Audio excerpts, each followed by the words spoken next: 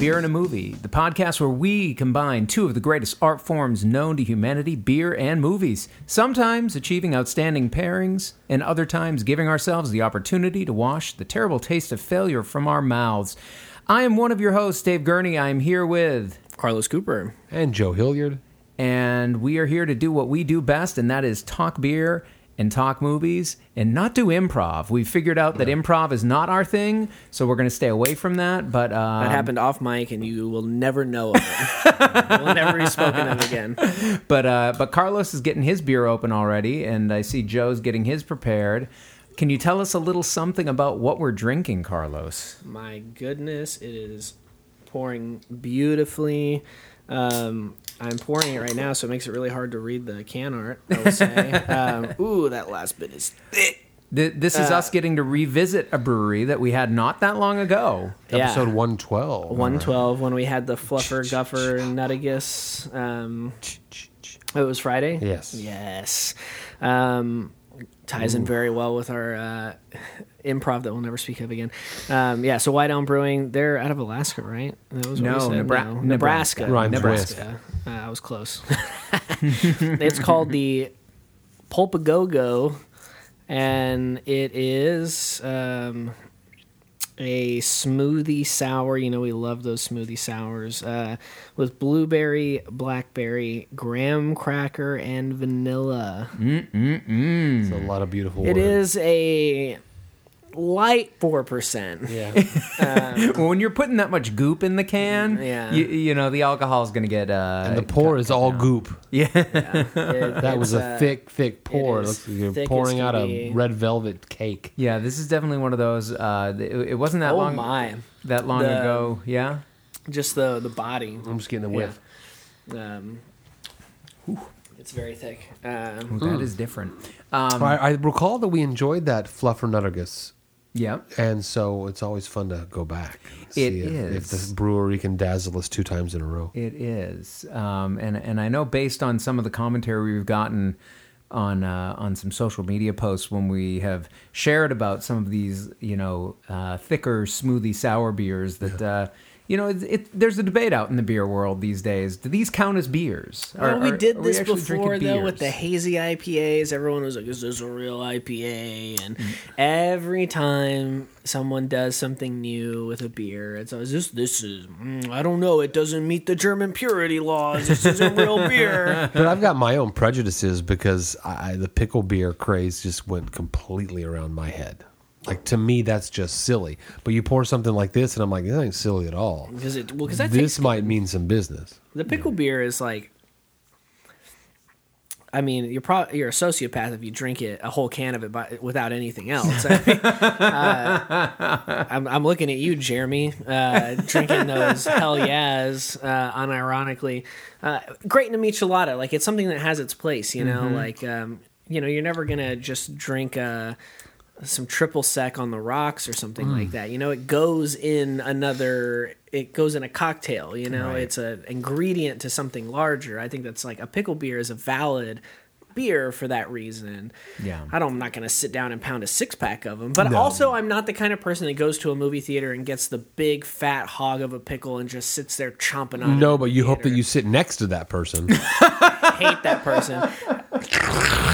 It's disgusting. I hate it. I hate the smell of it. I hate the sounds that it makes. It is not an acceptable movie theater snack by any stretch of the imagination. That's funny. I don't even think I've ever... I mean, I know what you're talking about when I've seen the concession stand and that a pickle is an option. I can't remember ever seeing anybody actually holding one or eating one in a movie theater. It happens. It happens. Yeah, this is South Texas, baby. Well, I can't wait for us to discuss this one and see if how the thickness pays off. Yeah, our see if it movie this stands week is one that I know I was excited about back pre-COVID when we did our very naive and hilarious looking forward to watching this in 2020 list. I need to go back and Because I think half of those movies movies have not come out and may not come out in 2021. Yeah. Right. No, but it Definitely was gonna on go the back. rocks because I'm a huge Sofia Coppola fan, and I look forward to hearing y'all's thoughts on her work. So anytime she puts something new out, I'm kind of there. She's one of those filmmakers You that went I'm and saw Bling following. Ring? I'm sorry. You went and saw Bling Ring in the theater? Well, when I say I'm there, I'm going to catch it at its earliest availability when it makes sense to my life. Okay. In COVID, that's going to be straight to Apple TV so that we can all watch it, and it's available now. Apple TV Blue. Yeah, correct, of course. You got to pay for that. Rashida Jones, who most people know best from The Office, is married to Marlon Wayans, and they are kind of relatively young couple. They got a couple of young kids, and she is a writer who is not having much success at doing that, while he is a young up-and-coming go-getter in some kind of firm that was doing They have an app. I mean, that's kind of like the go-to technology firm. Anytime you have a young person working for some kind of startup company, they're working on an app. Yeah. That's how it is. She gets some- She's. I would say she's best known for Parks and Rec, but What did I say? Office? What did I say? I mean, she was in The Office first. The Office, she was Jim's girlfriend that Pam was jealous of. Yeah. And then she And then she leaves. She was in Parks and Rec. Leapt that most to Parks of and the- Rec. Most of the time. You're probably correct. But she gets some weird vibes that her husband might be doing a little stepping out, which is not helped by the fact that Bill Murray is her father, a rich, bored, Chauvinist. art dealer, I think. Yeah. And he convinces her that they should tail the husband, do some, Chinatown style photographic, long lens photos from across the office, and find out if he's cheating on her, which leads to some kind of sad hijinks, and then Sad jinx. everyone discovering how they need to heal in all of their relationships at the end of the movie. On the Rocks. On the Rocks. 2020. I had such a fucking problem with the vagueness of Marlon Wayans' job. It annoyed the fuck out of me. Yeah. Especially when they wrote dialogue for him to talk about it specifically. And he's like, "Oh yeah, we're killing it. We're killing We got it." this many new followers. Our ROIs are crazy." And it's just all this buzzwordy shit. Yeah. It is shit dialogue. It is so fucking poorly written that Or intentionally written that he be vapid. if that's the intention, it does not work at all. I get that, like, if you're trying to show him be vapid and you don't want to get into specifics about what exactly it is that he does, don't use specific terms.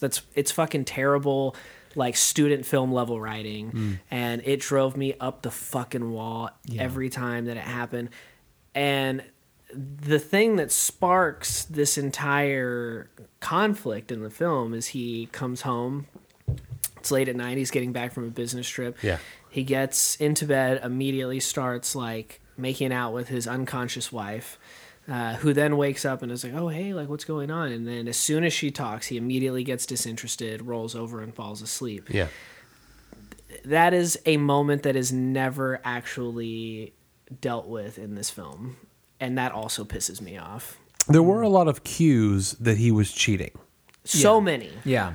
And they end up we're a spoiler podcast, they end up not paying off. Yeah, and not in a way where if you went back and watched it, you would be like, "Oh, I know this seemed this way, but really this is what was happening." Not at all. There were a bunch of cues that he was cheating to make the audience believe he was cheating, and then they turned it around at the end to where he wasn't, which then makes everything in the beginning not make any sense at all. He was very nervous when she got on his phone. Yeah. Yeah.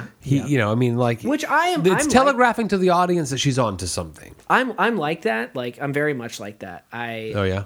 don't like Kylie to look at my phone. What are you hiding?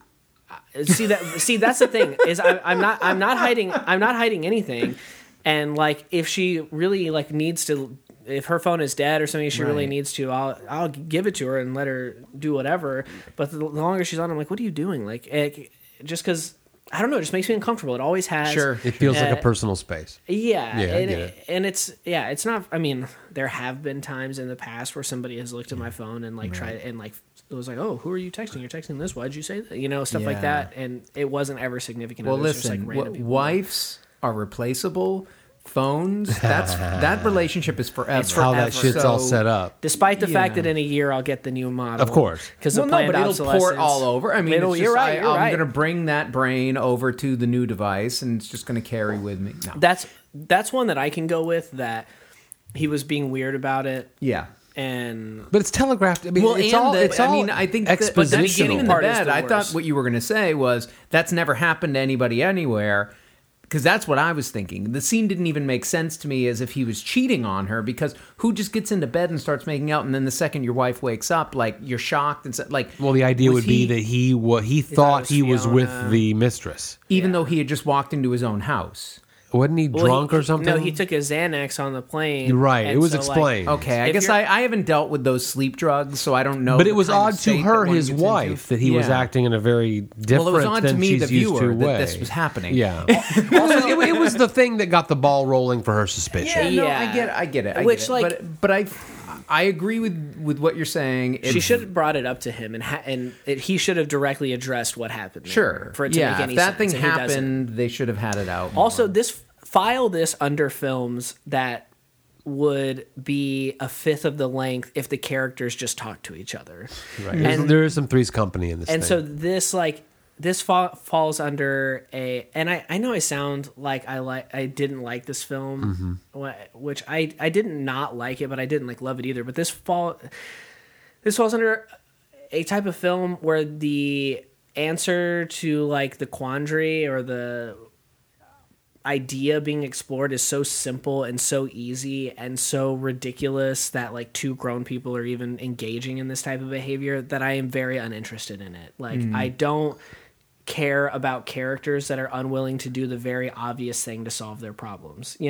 I'm interested in characters that are making the right decisions and still being met with hardship or conflict or obstacles. And then we are to believe that the cosmetic case that was put into the suitcase, that actually happened was exactly just- as it was explained. Yeah, which is fucking stupid too. Okay. Yeah. I mean, that being said, Rashida Jones gives a very believable performance. I think she's good in it. I think Bill Murray, despite being a somewhat repulsive human being, is very good in this movie. I mean, He's we good have at- reached, he's good at the character. we have reached a point where he's just being Bill Murray. Okay, And- okay. Then let me step in here, Please. because I don't think this is a good Bill Murray performance, and I don't think it's a good Rashida Jones performance.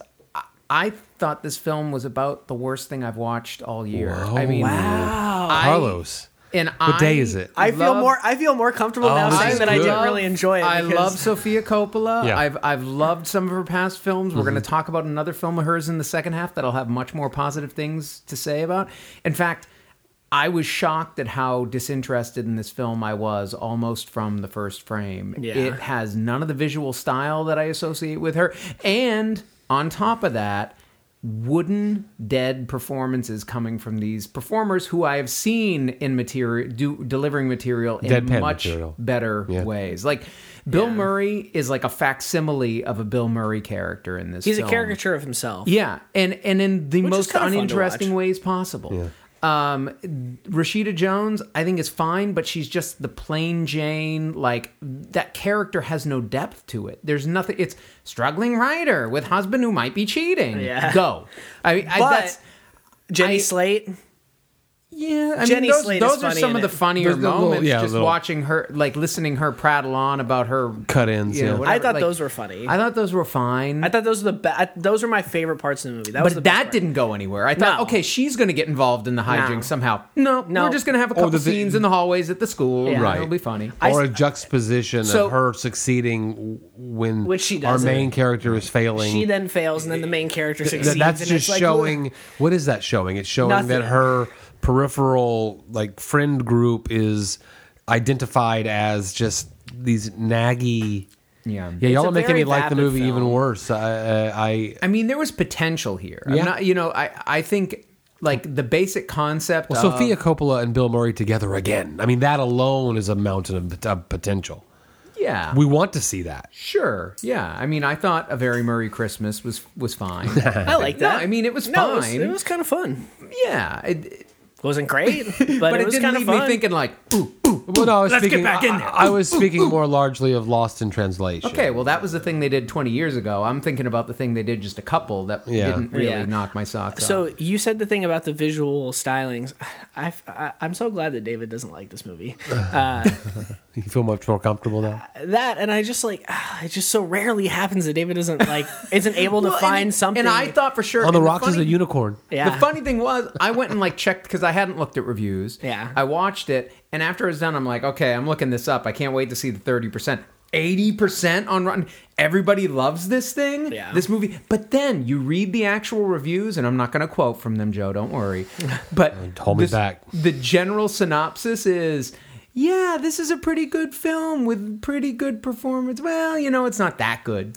Yeah. Those are the reviews, almost word for word. That get you a green? But those people gave it enough stars to constitute a positive review. Yes, in right. The They're metrics or like whatever. 2.5, 3-star reviews that all Yeah. get ranked as positive. As positive, and, so then it becomes certified fresh.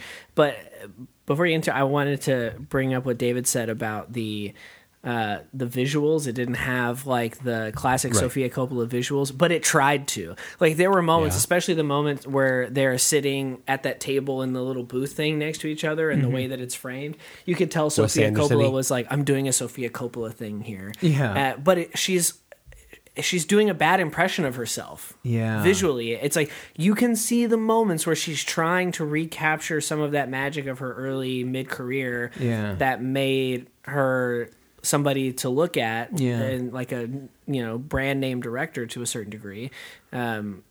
Not that Coppola wasn't already a brand name, but it's neither here nor there. We won't get into that. She has established herself as a distinct filmmaker, storyteller, apart from her dad, but it helped. But you could see her trying to do those things that worked for her in the past, and every time it felt like a bad impression. Yeah. And it didn't. None of it worked. We're going to talk about one. Except the music. The music's good. We're going to talk about Music one is of good. Sofia Coppola's, I think, great films in a little while. And through her career, I've enjoyed the cinema of her career, I suppose. The idea that this is a filmmaker who, whenever I watch every single thing she's ever done, you're going to see a bit of her in it, these pieces of style that flow through. And I think that artists can be handicapped by that, and maybe she was in this one. I didn't dislike it as much as David did. I didn't dislike Bill Murray's performance as much as I think it sounds like David did, and Carlos, maybe you too. I enjoyed him I'm relishing the nonsense of the character. A rich guy who's clearly bored and I just think- has the funds to... I think Bill Murray firing on all cylinders would have had that character 100% more charming than it came off to me. Sure. I will say this movie has a level of charm that weaves through it that I did enjoy. Mm-hmm. I liked some of the music cues. The car chase I thought was great, and that was where Bill Murray could just be silly and fun. Mm-hmm. But I think the weakest link of the film is Rashida Jones, who it's very difficult to say that about because you just kind of want to like this person. She's likable in everything that she does. I Love You Man leaps to mind, a movie that I like very much that I also find her to be the weak link of. Something about her that doesn't hit with me outside of the television work that she's done, which I think is great.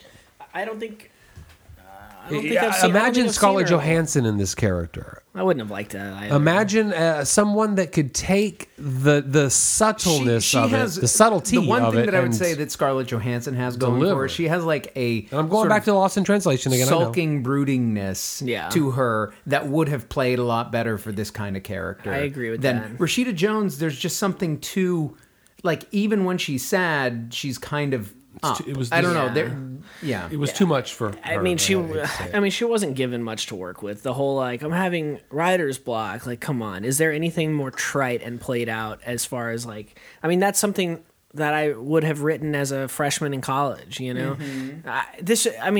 at the end of the day, this just boils down to fucking amateur level, student filmemaking level. I hate to say it, but student I filmmaking wanna, level writing and directing. I'm kind of surprised. I that want we're to all- agree with you more than I want to.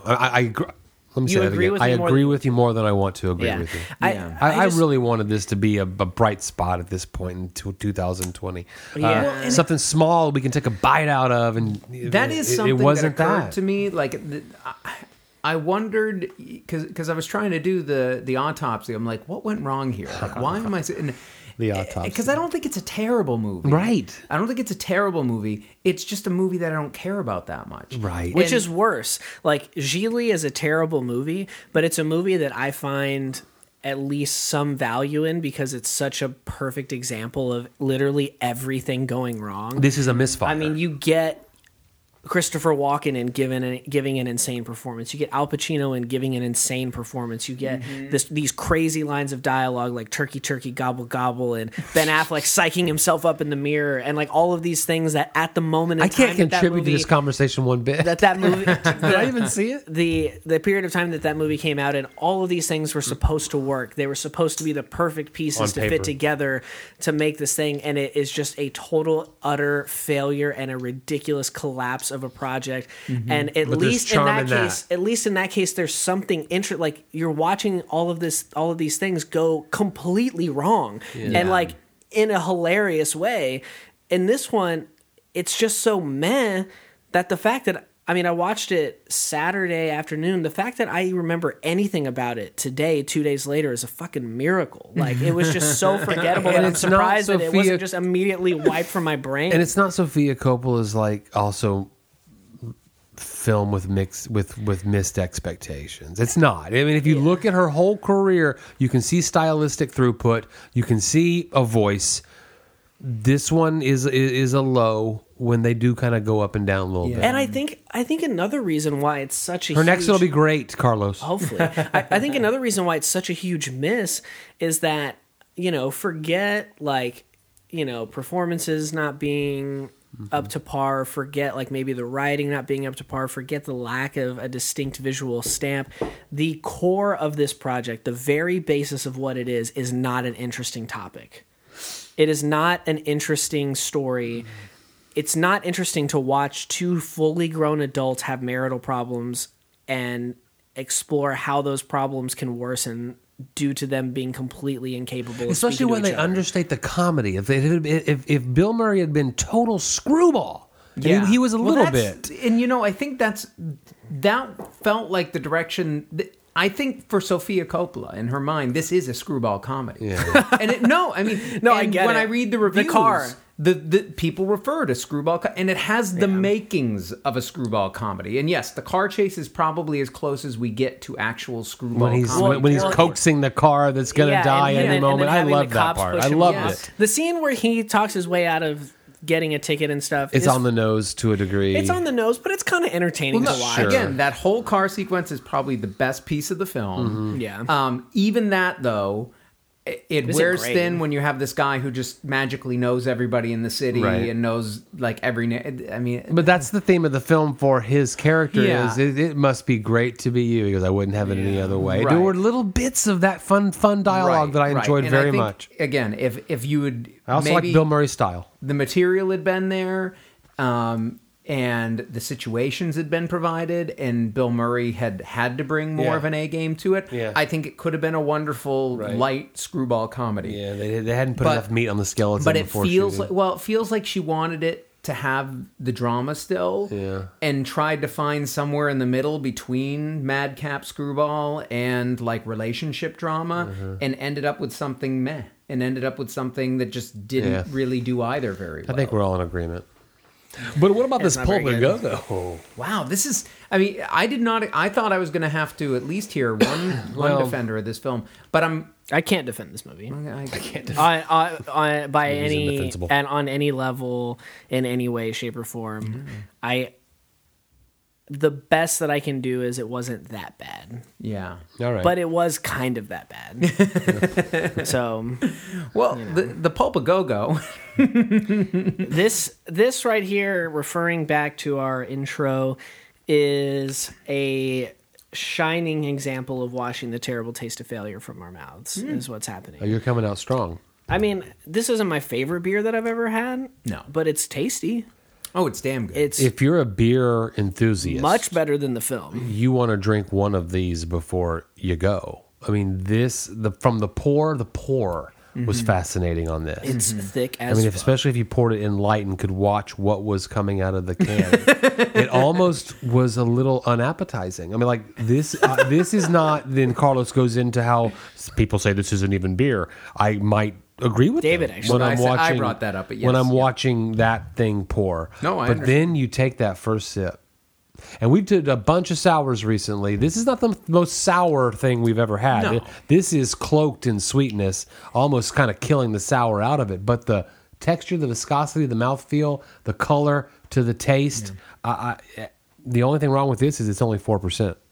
It's a smoothie sour. I Yeah, mean, it's it good. is what it advertises itself as. That's 2 in a And row for again, White Elm. For folks who just do not like this stylistic variation, stay away. Yeah, you but wouldn't anybody have had it anyway. who, I mean, geez, I would even say if you have friends who aren't beer drinkers but do like smoothies, they could give this a try. If you're at a party and you pour this, you're going to attract a crowd. yeah. Do either one of you remember anything about the film The Beguiled?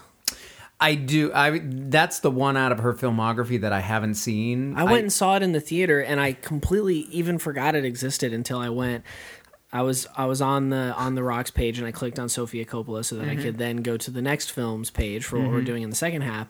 And I was like, oh, I want to look through her filmography, and I saw The Beguiled, and I was like, that sounds so familiar. Clicked on it, saw the poster, and I'm like, oh yeah, I fucking saw this movie.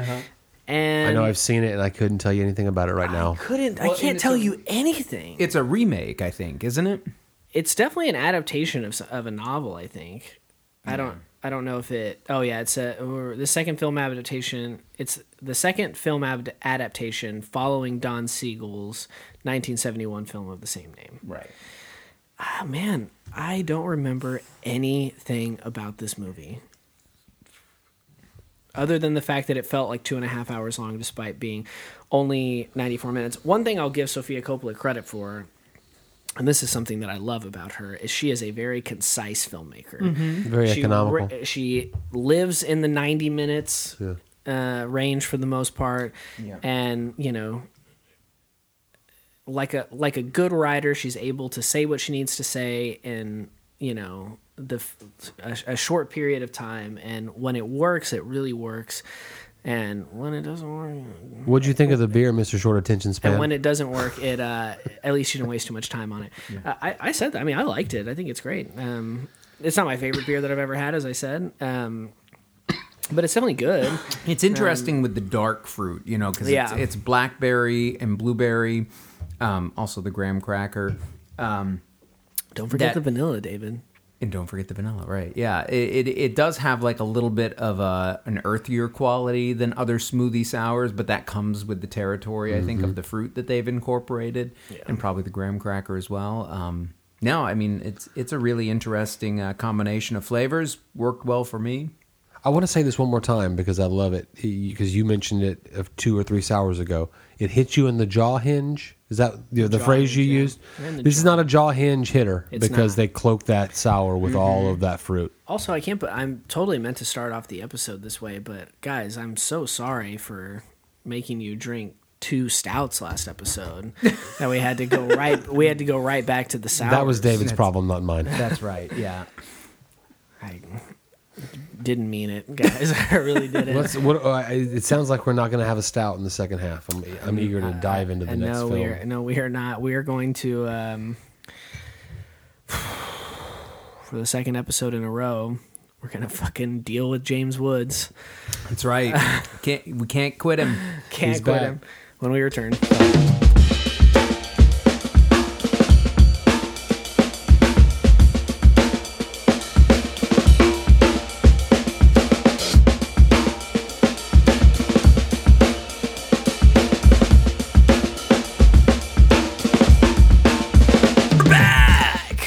Had to come in hot. For That's this one. right. That's right. And we are going to get our glasses filled just as quickly as we can because we don't want to take any longer to get to this second half than we need to. Just to wash the terrible taste of that first out of our mouths. Even Terrible more. taste. Come on. It's it's rare that we have a film that we're all feeling pretty negative on, but Mediocre. yeah, this is going to take us to, oh my gosh, I say that, and then, Fort Wayne, Indiana, Two Toms Indiana. Brewing. They are giving us Toms. here their Caribbean Cream. It is Caribbean cream. labeled or described as a tropical milkshake style IPA.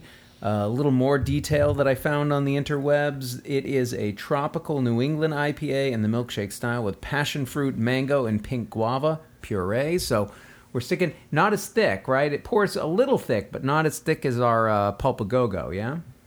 No, this looks like a milkshake IPA when I hold it up to the light. Mm-hmm. I haven't taken a whiff yet. I asked you before we were recording, what makes it tropical?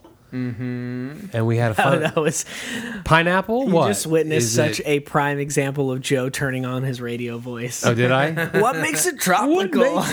Folks, what makes a tropical IPA? And I guessed guava, and we don't know the difference between pink guava and guava. Guava's a good guess. But it was, say it again, guava, pink guava. Passion fruit and mango. They put the puree in there, a little lactose, you got yourself a milkshake IPA. That's pretty tropical, I'll say. I'm going to take a whiff and see if it takes me to, I'm the definitely getting the Bahamas. fruit. I'm probably mango more than anything on the nose. I'm going to concur. But yeah, have pretty really bad pour. allergies. Looks nice and thick. I'm looking forward to that'll be interesting. sipping on this as we talk about. It's going to take 2 or 3 sips to get that thick boy out of him. That's right. I probably should have had some water in between. But as we talked about in the first half of the episode, I just realized what I said. It's going to take a couple of sips to get that thick boy out of my mouth. Continue, David. the Episode title. get that thick boy out of my mouth. Yeah. So we're gonna. I don't know how to segue out of that or into anything, but what we're looking at is another film in Sofia Coppola's filmography. In fact, her first feature film. That's right. David with the radio voice, too. I got to Was get that mine in radio? somewhere. Okay. In fact, David did radio. I know. Back in for a college. time, yeah, and even commercial radio for a short you time. and me both, my brother. WMGX 93.1 WMGX. I don't want to say my call letters. It's embarrassing.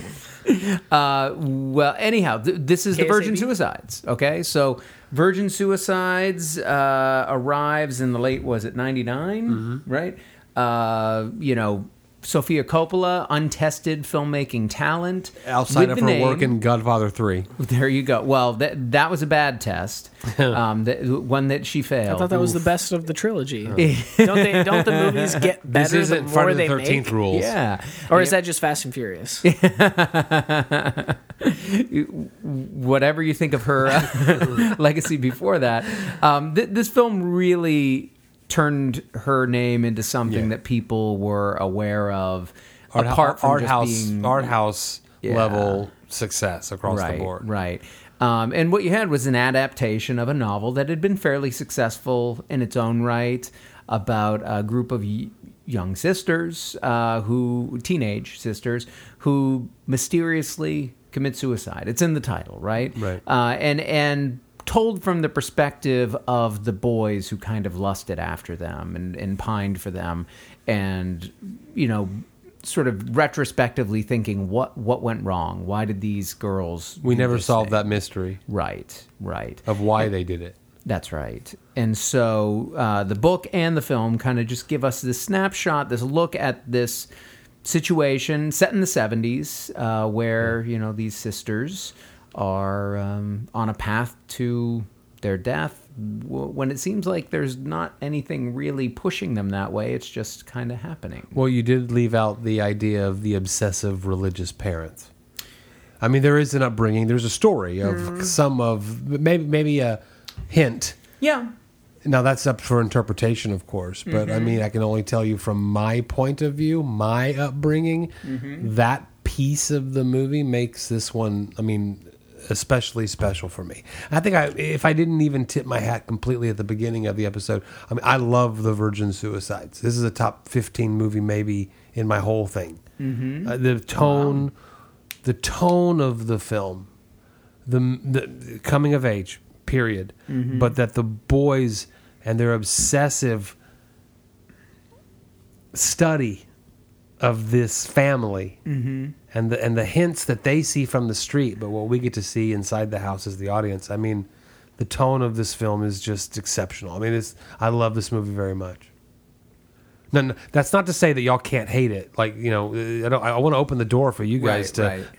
completely get into a fight with me. So I didn't hate the film, but honestly, at the time, this is an interesting one in the sense that when I saw it initially back in the '90s, back in the late '90s, I was not as impressed by it as a lot of people seem to be, and as friends of mine were.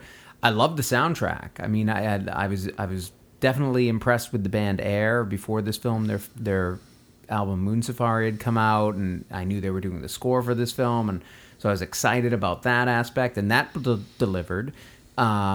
I love the 70s, so I was excited for kind of a period piece about it, but something felt just empty about it. There was something missing for me initially. Now, I've seen it. The first time I saw it, I also did not feel any particular way about it. That'll blow my mind. Now, I saw it after that a few years later, and it definitely had changed for me. And now watching it again, that has the second viewing experience has stuck with me more.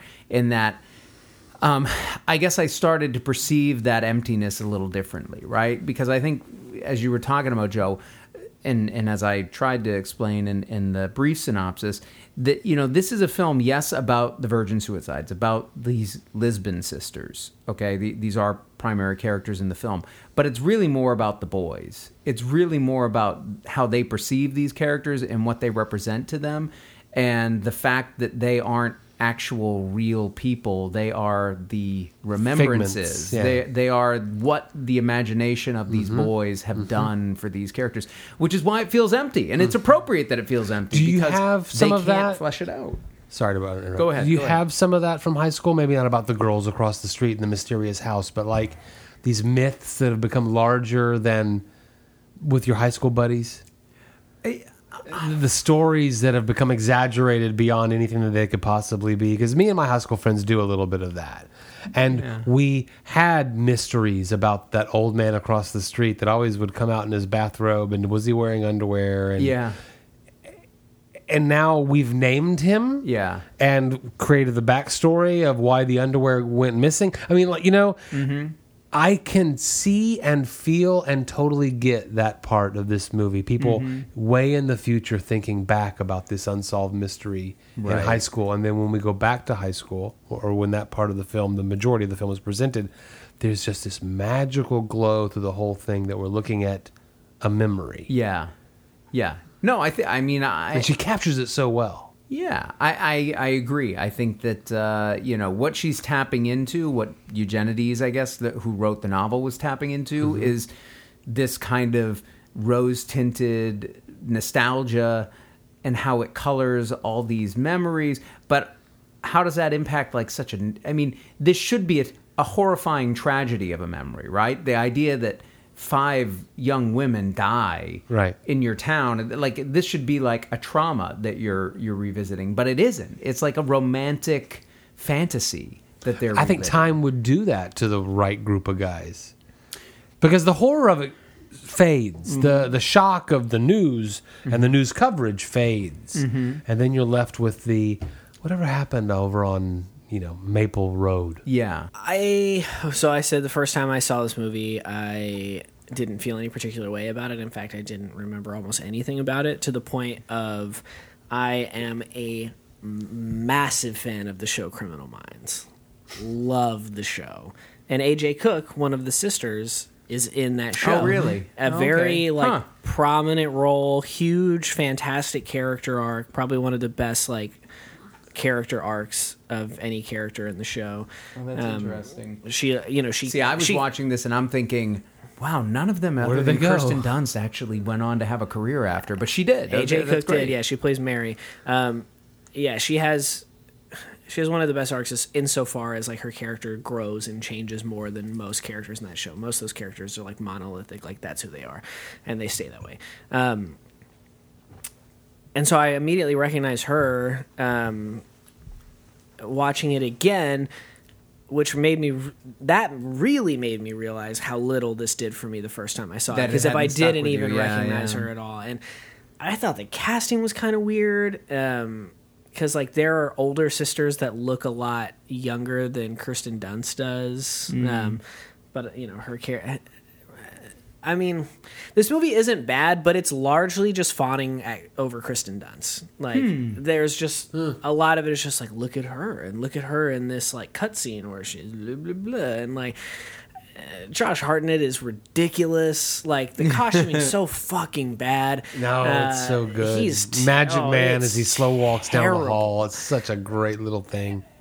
And I like the kids though. I like the boys across the Why street. is your heart 3 sizes too small? I'm trying to figure out. I like those boys, and I mean, it has a very Sandlot-esque kind of vibe to it in that way of like the narrator Giovanni Ribisi or whatever, obviously being an older version of one of these boys, like looking back on their youth and their neighborhood and the people that inhabited it and the things that happened. And whereas Sandlot is obviously much more lighthearted and like, oh, I remember that time we had to get the ball back from that big dog. Right. They presented in that film as a somewhat traumatic experience, but not obviously to this degree. You know?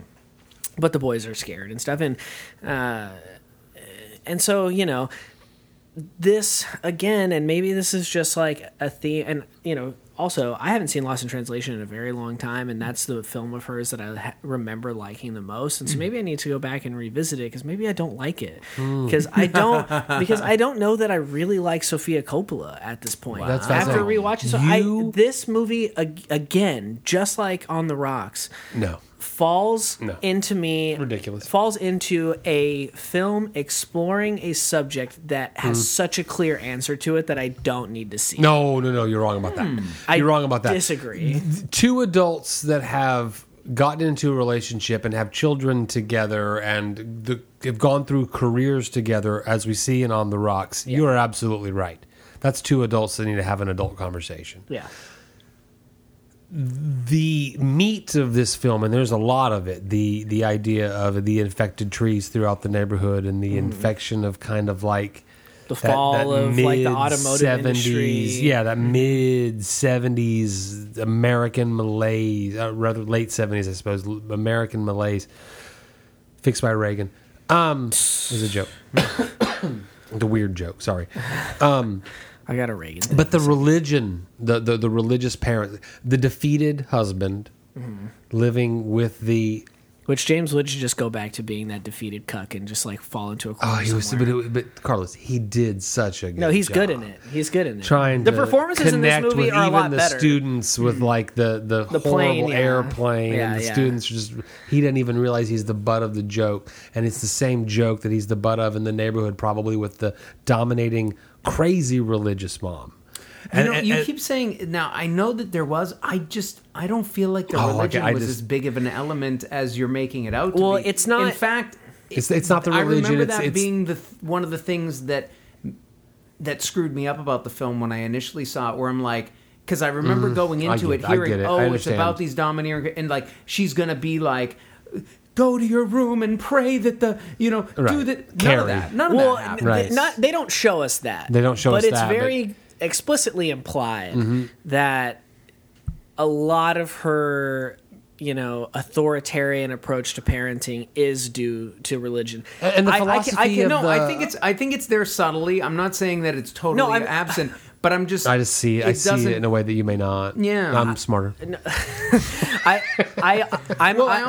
Having grown up Catholic. No, This is the conversation. I think I have a very different perspective on religion than you do, as more of an not evangelical, but Baptist, just Southern Baptist, Protestant, right? yeah. Okay, yeah. So I fall like kind of in between. I guess the two of you on this. I think that you're all Bay Area. No, I grew up Catholic. I mean, in terms of like the film and its representation of the mother, I think that she is a religious zealot, domineering mom. But I don't think the film shows us that in a very explicit, over the top, ham-fisted kind of way of like jamming it down our throats. Yeah, that would have been less effective. It would have been. But I think that she is that. I think that she probably did tell her kids to go upstairs and pray and hope that like God forgives Lux for losing her virginity in a football field or whatever. She makes her burn inside of the house, which what a fucking health hazard, you dumb bitch. Like she opens the door and there's all these smoke. Anyway. I remember I remember seeing the movie the first time and thinking that was going to be how they died. that was her burning the records Yeah. that ended up killing the family. Okay. But it's Yeah, just, but- it's misguided authoritarianism. But I mean, so the that reason scene. the reason that I say that it falls into movies about a topic that do not need to be explored is because it is fairly obvious to us at this point that the harder you discipline your kids in this like ridiculous way of absolutely giving them zero freedom to become whole people on their own, the more stifled that they're going to feel, and the more powerless they're going to feel, and the more desperate that they're going to become. Like, the more prone to rebellion of the very thing you're trying to keep them from doing. And I will say that this movie is better than On the Rocks because it did get me thinking, because I was thinking about this, and like, you know, obviously at the end of the movie it's fucking disgusting, but the adults are making jokes about them and like all this stuff, and like the guy in the pool, and he's getting out, he's like, I'm a kid, I have so many problems, blah blah blah. And I thought about that a lot because like there are times in my life now as an adult man where I do feel powerless and I do feel desperate and I do feel trapped and like things like that. But the difference is that I'm an adult and I have the power to do something about my situation. These kids do not. Like they have no means of supporting themselves. They have nowhere to go.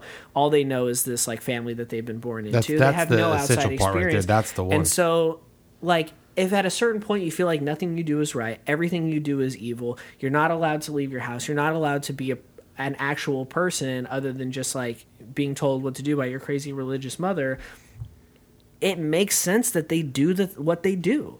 And so the fact that this movie is kind of like exploring this is like why would these girls do that? What the fuck are you talking about? Why would these girls do that? Okay, but that's where it felt empty to me at one point, is that if it's a film that I'm watching and I'm thinking, oh, I need to understand this mystery, it's not much of a mystery. It's not. It's overbearing parents and their impact on these girls. The mystery is, what has this become in the minds of these guys, and that these guys who were spending their formative years pining after these girls. But they're adults now, and they still haven't figured it out. Like, what the fuck? Like, No, but they didn't get to see as much as we got to see. Right. They were picking up snippets and but they knew everything hints they and needed clues. to know. They knew that the mom was crazy overprotective and that she literally locked them in their house. Mm-hmm. Like, those are the key elements to figuring out the puzzle. If you as an adult cannot figure that out, like you have your own development. I don't shit know. That you I need to think work I through. don't know. There's a And so to me, like, I like this movie. Well, but okay, again, the but music here, is on the other hand, there are plenty of kids with overbearing parents, Correct. even to this day, That don't do a who Five do not Sisters hang suicide themselves pact. and do a suicide pact. So I this is a agree. pretty extreme reaction to the circumstances they were living under. I mean, it is an extreme reaction, and obviously not everybody does this, but like that goes with anybody that commits suicide. Like there are a lot of people that like commit suicide because they're in a certain situation or they feel a certain way, they're desperate, they're this, they're that. Yeah. And there are a lot of people that feel the exact same way as they do and don't do that thing. Mm-hmm. So, you know, just because you can say like, oh, why did, you know, this friend of mine from high school in college do this thing, and you can point to these reasons why they did it, that's not to say that like what they did is this, that, or the other because other people have experienced similar things and not done that. Like people just react to things differently. And so like the fact that these girls chose to go about it in this particular way, it's not a mystery why they did it. And so I don't think that the fact that other people have experienced similar things and gone about it a different way invalidates like the fact that we know why they did it, and so that the movie kind of loses something to if Right, but it brings a mystery to it. I mean, I understand you're saying it's not a mystery, and I get that, and I'm not going to say that it comes out of nowhere what they do, but the fact that they did it is certainly notable because, like you say, I mean, suicide on an individual basis is still fairly rare, right? I mean, it happens far too frequently, but it's still rare.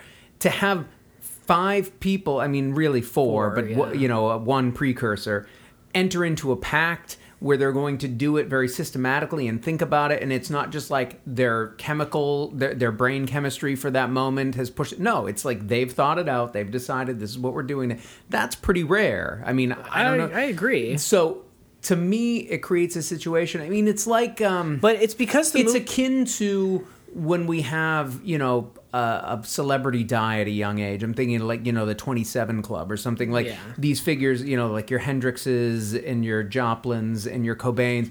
And these figures get put on by us in general as society, put them on this pedestal and think like, oh, what would have become and why did they do this? Even though we know why Kurt Cobain, he was upset about being a pop star. He didn't understand what it was going to do to his life. It totally fucked him up. He was already depressed. And then it led him into a spiral that, we get it.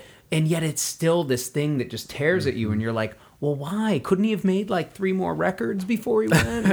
Done something. I don't know. So they're canonized because they're gone before their and the time. fact that these guys, young guys, would be canonizing these girls who they had grown up with makes perfect sense to me. It does to me. You too. would never get over that. It does to me too. If you were living across the street from these sisters who did this thing, I mean, I agree. I do agree. Well, especially if you had buddies that you like talked with and reminisced about. Look, to me, as the one I think is closest to the source material when it comes to what I took to be hyper-religious folks, the answer is never suicide, guys. And you should share this with friends that are in this circumstance. The answer is developing a split personality where you please your parents, but then you also have your separate life where you go do your own thing, and then you divorce yourself from your parents later in life. But that's exhausting. Believe me, the more you know. Well, Lux just should have come home that night. Is what it I mean, yeah. I mean, first of all, Fontaine was not the guy to. No, and also that decision is insane. Yeah. And I get it. She's like very young, actually. Yeah. Which decision was insane? To knowing what she knows about her field, parents and the deal that they've made to stay out. I think that you play those averages of the 5 daughters. One of them was going to do that, and she was the one that did. Fair. I suppose. I didn't grow up with any siblings that were remotely close to my age, so. But I also understand that oppression. But we'll talk about that after hours. Y'all can ask me questions. You can quiz me about why this movie hits so close to home. I just think that. The fact that it's like the fact that it's presented as like we'll never know why they did this or whatever, it almost takes away from the actual like meat of the film for me because again, like just like in On the Rocks, it's like such an easily answered Carlos, you don't like one of my favorite movies, but that's okay because you know that I'm not a teacher. Hobbs and Shaw. Hobbs and Shaw is better than this movie. Hobbs and Shaw's better than Citizen Kane. I'll come back to that one.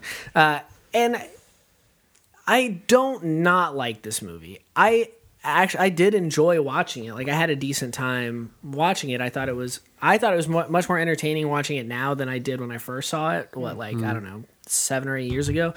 But all that being said, it's like it's a movie that I will watch if somebody wants to or if it's on or something like that. But it's not one that I'm necessarily like super eager to go back to. I mean, the kid with his hair slicked back is a sociopath. Like, what's going on with that guy? He looks insane.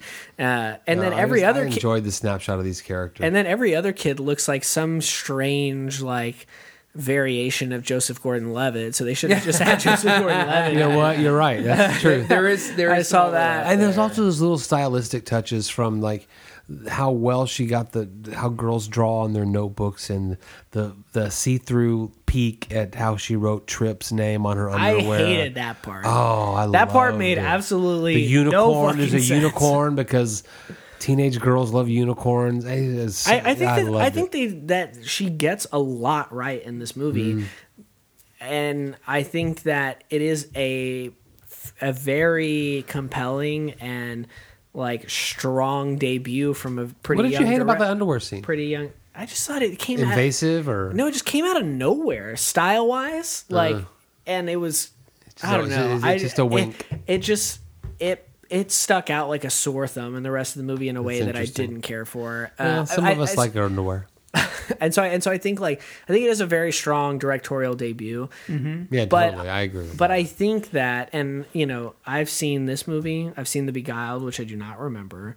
and I've seen On the Rocks, and it's been a very long time since I've seen Lost in Translation, so I'll need to revisit that. But I'm really just starting to think that when it comes to subject matter, I don't care about what Sofia Coppola is saying or what. Can I prescribe something to you? Hold on, or her perspective on any of these things. I think that in large part, it comes off to me as being kind of vapid and like surface level when it comes to diving into these things. And I think the reason that I have a problem with that is because it does feel to me like she's trying to dig deeper into these things and is just unsuccessful at it. I find this one's a success. I'm going to prescribe Marie Antoinette. Oh, I take that back. I have seen that movie. You have seen that. I like that movie a lot. Yeah, I figured you would. Yeah. That's the one I'd prescribe to you. Actually, oh my God, I can't believe I'm going to say this. I watched that movie because of You're high on mushrooms. I wish, actually, a former film professor who shall not be named, who is a total and utter twat. I was in my editing class, and we were talking about like the use of music and like specifically like non-score things like popular music or whatever. Yeah. And I can't remember if it was like specifically about the lesson or if like somebody had just brought it up as like a topic or whatever. Someone mentioned like The Great Gatsby, Baz Luhrmann's Great Gatsby. And so I immediately, even though I haven't seen the film, I have a very strong opinion about it, chimed in and said, fuck that movie. That movie is such fucking horseshit. Baz Luhrmann is such a twat and such a terrible director. What? I really do believe this about Baz Luhrmann, though. He's fucking awful. All right. But that film is especially egregious to me because it's The Great Gatsby, which is a film that the 1920s is a character in that story. Sure. And it's all Jay-Z, it's all Beyonce, it's all this modern hip hop music, which I understand what he's trying to do. It's like excess and like, you know, modernize whatever. Yeah. And so hip hop is all about excess, it's all about riches, it's all about flashiness and that kind of thing. So I understand it, but to take a film where, take a story where, as I said, that the period in which it's set is such a crucial component of it and a character in and of itself within the narrative, and not use music from that period, go fuck yourself, you know? And I find it so offensive. And so this film professor was like, have you seen Marie Antoinette? And I was like, no, I haven't. I remember seeing something about it, but it had Kirsten Dunst in it, and I'm not a huge fan of her, so I just ignored it. And he was like, oh, it's a Sofia Coppola movie. And I was like, oh, I didn't know that. And then he was like, yeah, it actually does what you're saying is terrible to what I think to be pretty great effect. And so whenever somebody that A, I don't like, and B, says something that I disagree with just inherently, tells me the opposite of what I believe, I immediately am going to go investigate so that I can argue with that person about it. And I went and watched it, and I was like, okay, I'm going to see if he's right or he's wrong. And if he's wrong, I'm going to tell him to go fuck himself. And so I went and watched this movie, and I was like, fuck, this is a good movie. He's right. This is a good movie. It does use modern music. Now, it's a little bit different because the era is not one that had popular music per se. It didn't have recorded music. Right, so, right. You know, there is a very stark contrast between that and The Great Gatsby. That being said, I do like Marie Antoinette a lot. I think it does do that thing very well. Yeah, I mean, I hope I didn't tee us up with my dislike for On the Rocks for this diatribe. I don't know where you land on this movie. You didn't like it, but then you liked it more. And I like it. Yeah, I didn't like it, and then I rewatched it, and I liked it. Did you not like it the first time? It again, or did you just were indifferent? No, I didn't like it. Okay. I mean, I came out of it the first time time cold and just feeling like, what was I watching? I didn't care about any of these people, blah, blah, blah. Maybe some of the boys, but they weren't even the major characters. Yeah. Then rewatching it and readjusting my perspective, it made sense. And now it makes sense, and I love it, and I think it's a wonderfully made film. I think that Sofia Coppola is a filmmaker who has something to say. That basement party is dark. Huh? That basement party is dark.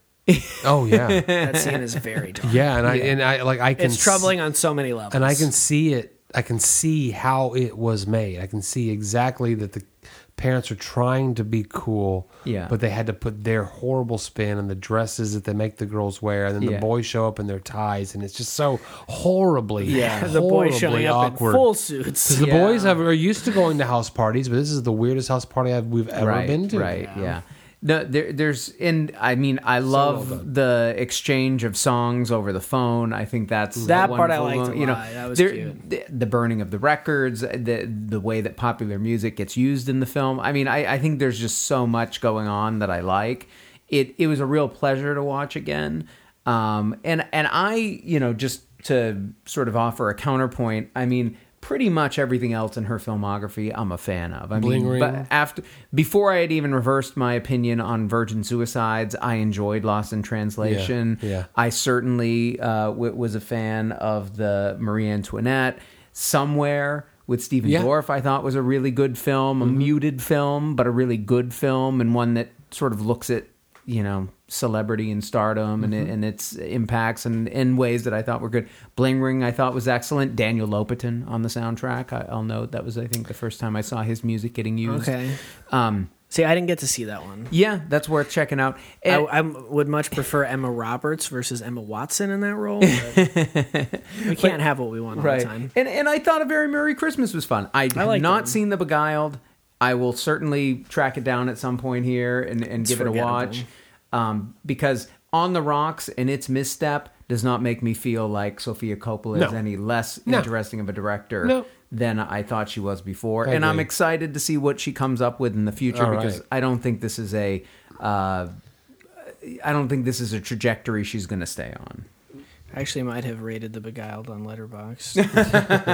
Looking back at the archives. I did. I rated Well- I rated it 4 stars when I saw Well, it. look at you. See? All right. So That was in 2017 though, and I don't Yeah. remember anything about it. 2017 or the movie? No, well, both kind of. Caribbean Cream. What do we think? I am not as impressed with this beer as I was hoping I would be.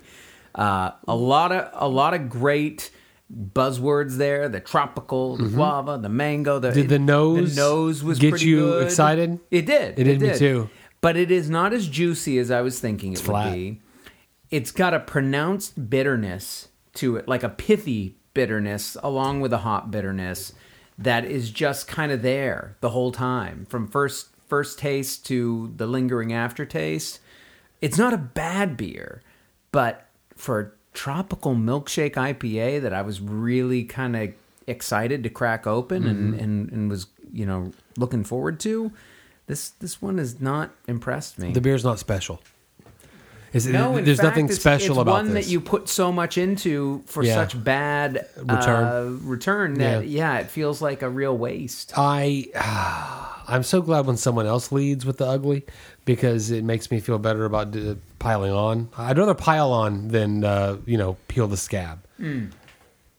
This beer wasn't special, and it wasn't a waste of my time. But I can't imagine going back there again. And this is the biggest, I think, slap in the face of the beer is that sometimes we'll say, you know what, this one didn't do it for me, but I can sense that something's there and I'm going to check out this brewery again in the future. I feel this is a fail. Yeah. Carlos? Carlos, come on. Get in a fight with me. I didn't feel like it was a fail, but I also didn't feel like it necessarily lived up to what it was saying that it was going to do. So, what can you do? At the end of the day, it was fine. But it wasn't great. It's not one that I'm gonna, in a month when someone says, "Oh, I'd really like to try a milkshake IPA," I'm gonna be like, "Oh, milkshake IPA, this Caribbean cream that I had a month ago, ooh, Caribbean cream." It's not gonna be one that I'm like, you gotta, if you can track down 2 Toms and get this beer, man, it's gonna change your life. That's Strawberry Froyo. That's like, if somebody brought up milkshake IPA, I'd be like, man, if you're gonna try a milkshake IPA, you need to try this one. This one's crazy. This one, I just feel like if someone was like, man, I just found this at a bottle shop in Austin, and I picked up this Caribbean cream, I'd be like, Caribbean cream. I'd be like, well, depending on how much you paid for it, that's probably a good buy. Sure. I'm sure it's fine. especially if it's like, maybe super fresh. It would be really good. But It neither dazzles nor makes me sick. yeah, it's Somewhere in between. Just like just like On the Rocks, I'll forget about it pretty quickly. I'm looking forward to the after hours just so we can crack another beer and see if we can wash the terrible taste of failure out of my mouth. I don't think this was a failure. I just thought it was fine. It was all right. Any closing thoughts, David? I said my piece on the beer. I mean, We don't want to kick it while it's down. right. And I'd be very happy to try something else from Two Toms, but this one just didn't do it for me. David, if you buy the 2 Toms, I'll go ahead and have it. If David's buying, I'm drinking. Well, this has been a roller coaster of an episode, I think, more so than I maybe had anticipated going into it. But, as always, we want to hear what you have to say. Have you had White Elm Brewing Company before? Have you had Two Toms Caribbean Cream? Am I doing that right? Caribbean cream. There we go. What do you think about Sofia Coppola? Did you see On the Rocks? Are you doing the Apple TV Plus thing? Like, I feel like a lot of people aren't doing it. I did it for Mandalorian, and I just kind of let it charge me Apple $6. TV Plus. That's where I get the Mandalorian. No, Disney Plus Plus. is where you get the Mandalorian. Disney you Plus. can go ahead and cut Apple TV if that's why you were keeping it. No, I got Apple TV so we could watch Beastie Boys movie. Yeah, that makes sense. And I've spent $6 ever since. Yeah, that was why I got it. I did it as a trial, intending to cancel it, and then I realized I never canceled it. Couple Yeah. shows on there that people have told me I need We're to going to watch. get into that now. All right, people, all right. After people hours? listening to this after hours. We're After talking hours? about Okay. Apple TV Plus Okay. TV shows. All right, I'm ready. I'm Fucking ready. buckle your seatbelts, baby, because we're I'm ready. going in. Because I Strap on your Pampers, could folks. have saved $6-7 a month for 5, 6, 7 months. Yeah, it's been a minute. Was that pre-COVID Beastie Boys? No, that was mid. Okay. early, Height of. mid, yeah. Yeah. Probably the height of the Oasis first, kind of. What do Oasis y'all have kind of- landmarks in COVID? My daughter went back to school. Let Was me it finish before or after my daughter went back to school? I don't want to get us no, off track. No, mine has to do with the two The openings at the store. the 2 periods of being closed. Yeah. Are my kind of benchmarks for it. Anyway, what do you think about Sofia Coppola? Are you doing Apple TV Plus? Did you see On the Rocks? What did you think about Virgin Suicides? If you're listening to this podcast, you have probably seen that movie. I'm going to You assume. probably love it. And he, Is it according to true Joe, you she was probably named love it. Sophia just so that they could nickname her Soko because Coppola liked Southern Comfort Southern so much? Comfort? I have heard that allegedly. Yeah. Allegedly. Yeah. Don't sue us, Sophia. Let us know what you think. You know where to find us. All your favorite social media channels: Twitter at Beer Movie Show, Instagram at Beer and a Movie, Facebook.com/Beer and a Movie TX, Beer and a Movie Podcast. You can find a link to listen to all of our past episodes absolutely for free. If you're listening to us on Apple Podcasts, please rate, review, and subscribe. We know you're going to give us a 5-star rating, but please go ahead and do that extra step. Leave a written review. Let us know what you like, what you don't like, what you want to see more of in the future.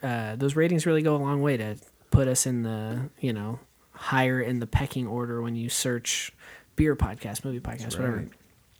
Helps out a lot. Also, patreon.com/beer and a movie podcast. Is there a podcast? I think there's a podcast at the end of it. Anyway, that's where you can find bonus episodes every single week, only $5 a month. You can donate less if you'd like, but you won't get those bonus episodes, but you will feel like you've done something good for the world. You can donate more too if you're really balling like that. But you will get a bonus episode every week absolutely for free. Mostly they're on time. Sometimes they come a little late. I'm very sorry about that. And we're going to get into some shit in the After Hours episode today. So if you're interested in our thoughts on Apple TV Blue, that's where you can find it. All that being said, until next time. In the end, we had pieces of the puzzle, but no matter how we put them together, gaps remained. Caribbean Queen. Caribbean Queen, now we share.